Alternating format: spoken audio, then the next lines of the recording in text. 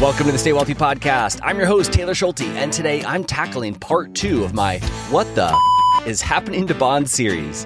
If you missed part 1, I highly recommend starting there first because I'm building on that episode here today. Specifically, in part 2, I'm answering 3 big questions. Number 1, with cash yielding 5%, does it make more sense to use money market funds or T-bills as a bond alternative? Number 2, what should investors do if they own the wrong types of bonds and need to make changes? Finally, number 3, does the current landscape shift how retirement investors should approach this asset class going forward? For the links and resources mentioned today, just head over to youstaywealthy.com/204. As noted in part 1, if and how you invest in bonds depends on your needs, goals, and desired level of risk. While the current bond environment certainly looks very different today than it did 3 years ago, the same principles of investing still apply. In short, investment-grade bonds contain less risk than stocks. Therefore, an investor should expect lower returns from their bonds over long periods of time. If an investor wants or needs higher long-term returns, well, they should allocate more to stocks than to bonds. To put some numbers to all of this, since 1926, U.S. stocks have had an average annual rate of return of about 10%. Bonds, on the other hand, have had an average annual return of about 4.8% during the same time period. And cash, being the least risky asset class of all, has had an average annual return of about 3% since 1926. There are, of course, time periods where the safe stuff outperforms the risky stuff, but on average, over long periods of time, you should expect higher returns when you take more risk. With all of that being said, longtime listeners know that I don't love comparing asset classes in isolation. Prudent, long-term investors typically own diversified portfolios made up of stocks, bonds, cash, real estate, etc. And measuring the performance and behavior of these different asset classes inside of a diversified portfolio often tells a different story than measuring them in isolation. In a similar vein, we have to be careful measuring the outcome of a diversified portfolio under the assumption that the investor is simply buying and holding for long-term growth. Because as you know, and as many of you are experiencing right now, the goal is not always to just buy and hold and grow our portfolio. For those in retirement, the goal is to take regular withdrawals from their diversified portfolio over a 30 or 40-year time period to pay for living expenses, all while trying to mitigate the chances of running out of money. And the outcome of an analysis changes dramatically when comparing these two different scenarios. A very oversimplified example that really isn't applicable to real life showed up on Twitter recently when a colleague of mine shared that 3-month T-bills, aka cash, have outperformed investment-grade bonds for the last 10 years. And while that's true, if an investor needed to withdraw 4% from their portfolio each year, adjusted for inflation to fund retirement expenses, the investment-grade bond portfolio actually outperformed 3-month T-bills. Again, not an example that's applicable to real life. Nobody would actually put 100% of their nest egg in one single low-risk asset class if they needed to fund retirement expenses for a long period of time.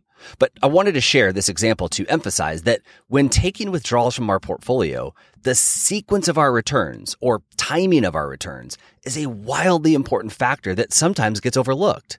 In that last example, comparing cash to bonds, the investor needed some of those healthier returns from bonds in the first few years to support a full 10 years of 4% withdrawals.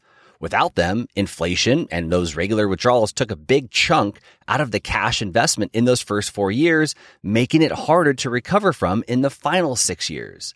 As a refresher, the sequence or timing of returns doesn't matter when an investor is buying and holding their portfolio. It's only when cash flows occur, i.e. contributions or withdrawals. It's only when cash flows occur do the results change based on the sequence of returns we get from our investments. Now, while most people wouldn't be deciding between a 100% cash or 100% bond portfolio, many investors I'm hearing from are wondering if they should replace bonds with cash in their diversified portfolios. In other words, Instead of a 60% stock, 40% bond portfolio, many are starting to wonder if a 60% stock, 40% cash portfolio makes more sense given that money markets are paying close to 5% and bonds have lost money in the last 3 years. Why take the extra risk in bonds? Why not just take the 5% from a riskless investment like cash that don't lose money? It's a great question and one that my team and I have put a lot of thought and attention into these last few years and even more so in these last few months. But before I share my thoughts, let's first quickly revisit one of the primary drivers of bond returns, the term premium. In short, the term premium says that the longer you're willing to wait to receive your initial principal back, the higher of a return you can expect. For example, under most circumstances, you should expect to receive a higher return or higher interest rate from a 5-year CD than a 1-year CD. The same can be said for bonds. A 5-year bond or bond fund with a 5-year duration will have a higher expected return than a 1-year bond or bond fund with a 1-year duration. You should expect a higher return when buying a longer-term bond or bank CD because you're taking more risk. That risk, of course, is that interest rates change during the time period of your investment. For example, let's say you buy a 5-year treasury bond today that's paying 5%, but then interest rates go up and that same bond, that same 5-year bond is paying new purchasers 7%. Your 5-year bond paying 5% isn't looking very attractive anymore. Of course, rates could also go down after purchasing your bond, and in that case, you'd be feeling pretty good about the 5% interest that you're receiving. But we don't have a crystal ball, and we don't know what rates are going to do during the term of our bond. So we're accepting some risk when we agree to lock up our money for a period of time. And as we know, the more risk we take, whether it's in bonds, real estate, stocks, or any other asset class, the more risk we take, the higher of a return we should expect. Now, some people don't like taking risk. They don't want to lock up their money for 3, 5, or 10 years. They don't like the idea that a change in interest rates could negatively impact their investment. So instead of bonds, they gravitate towards something like a high yield savings account or money market fund. These fixed income instruments don't have a term. They're liquid every day and they don't fluctuate in value. They also don't contain credit risk. Your money is typically protected by the FDIC or backed by the full faith and credit of the U.S. government. It's logical to most investors that if they invest in a riskless investment like a money market fund, they should expect lower returns over long periods of time. But today's strange environment is proving to be challenging for even the smartest investors.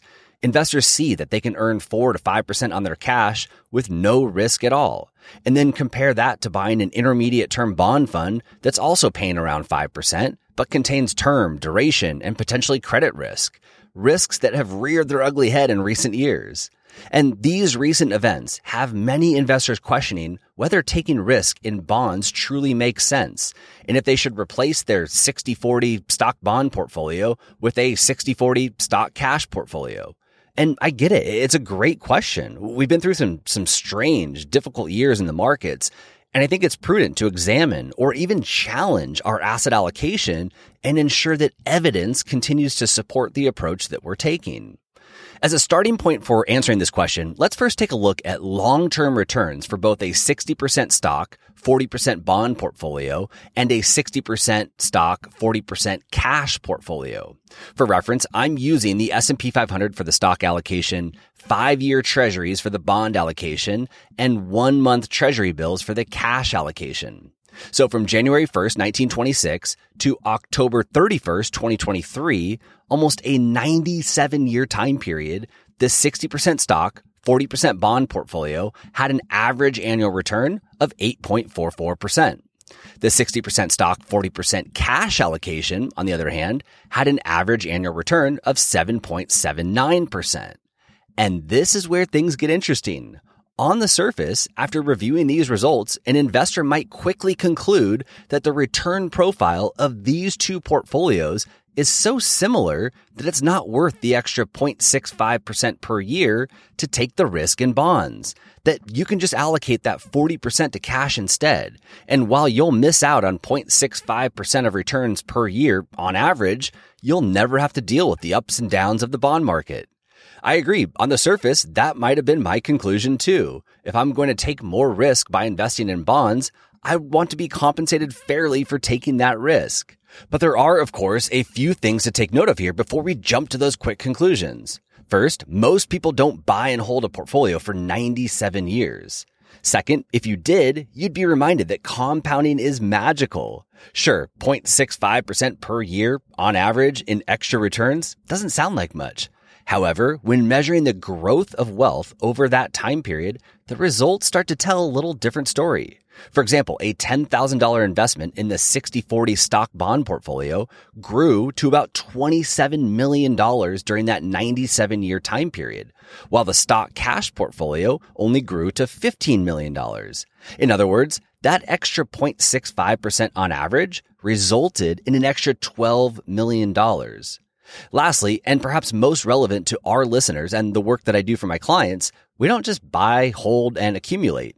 In retirement, most people, to some extent, begin to take regular withdrawals from their investments to fund their retirement expenses and or other goals.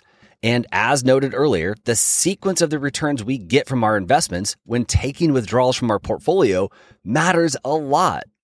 Tyler Aubrey, lead planner and partner at my firm, has begun a deep research project on this very topic, comparing 60/40 stock bond portfolios versus 60/40 stock cash portfolios and modeling scenarios where an investor is taking regular withdrawals during different time periods in history to fund retirement expenses.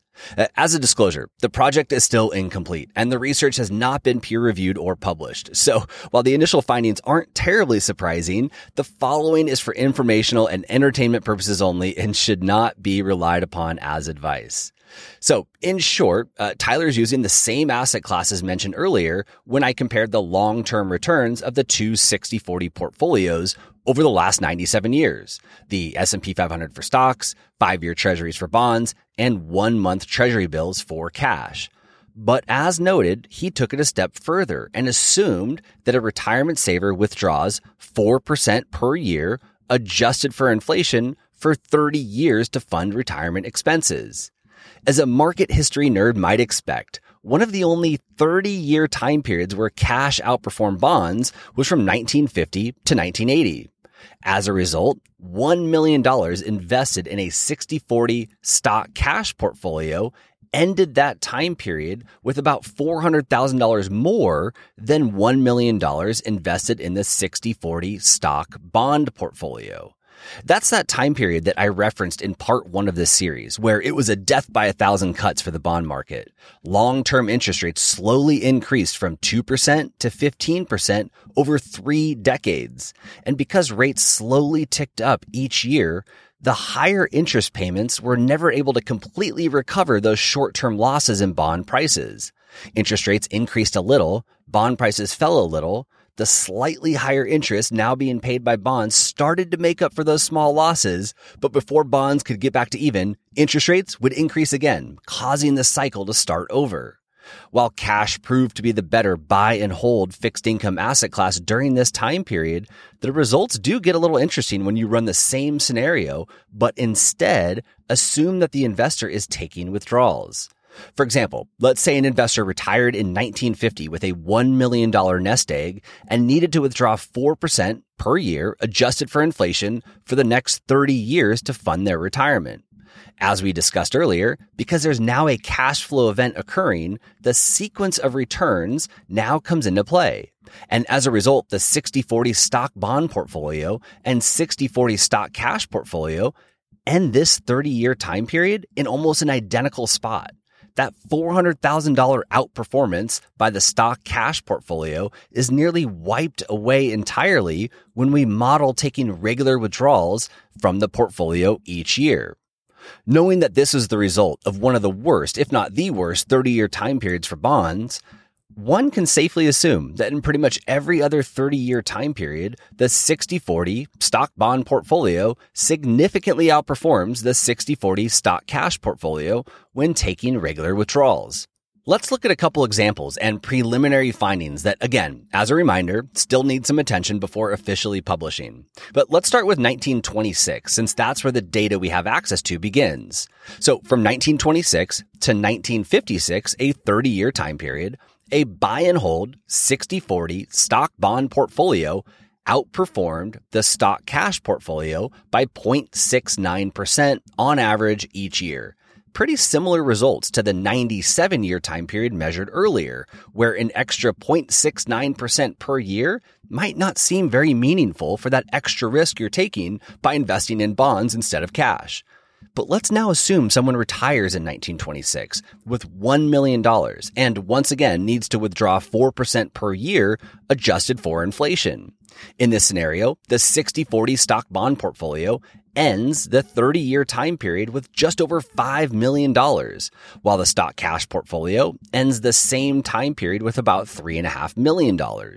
A $1.5 million outperformance by the 60-40 stock bond portfolio, which based on our preliminary results is pretty much in line with the average outperformance across all 30-year time periods we've measured.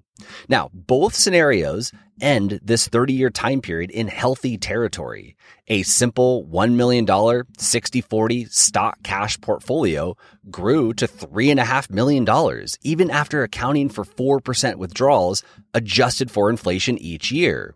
And this might lead an investor to conclude that they're willing to give up the extra $1.5 million of outperformance in exchange for stability in their fixed income allocation. However, we all know that retirement is not a straight line. A perfect 4% withdrawal rate for 30 years sounds great on paper, but we all know that life is going to throw us curveballs that take us off track. In addition to not knowing exactly what sort of 30-year time period we may find ourselves in, we might need to over-withdraw in some years to pay for an unforeseen event. Like most decisions we make in retirement planning, we typically want to optimize things that put us in the best possible position for success. We want to make decisions that stack the odds in our favor and create extra buffers in our plan to help us survive those events that we can't predict or plan for.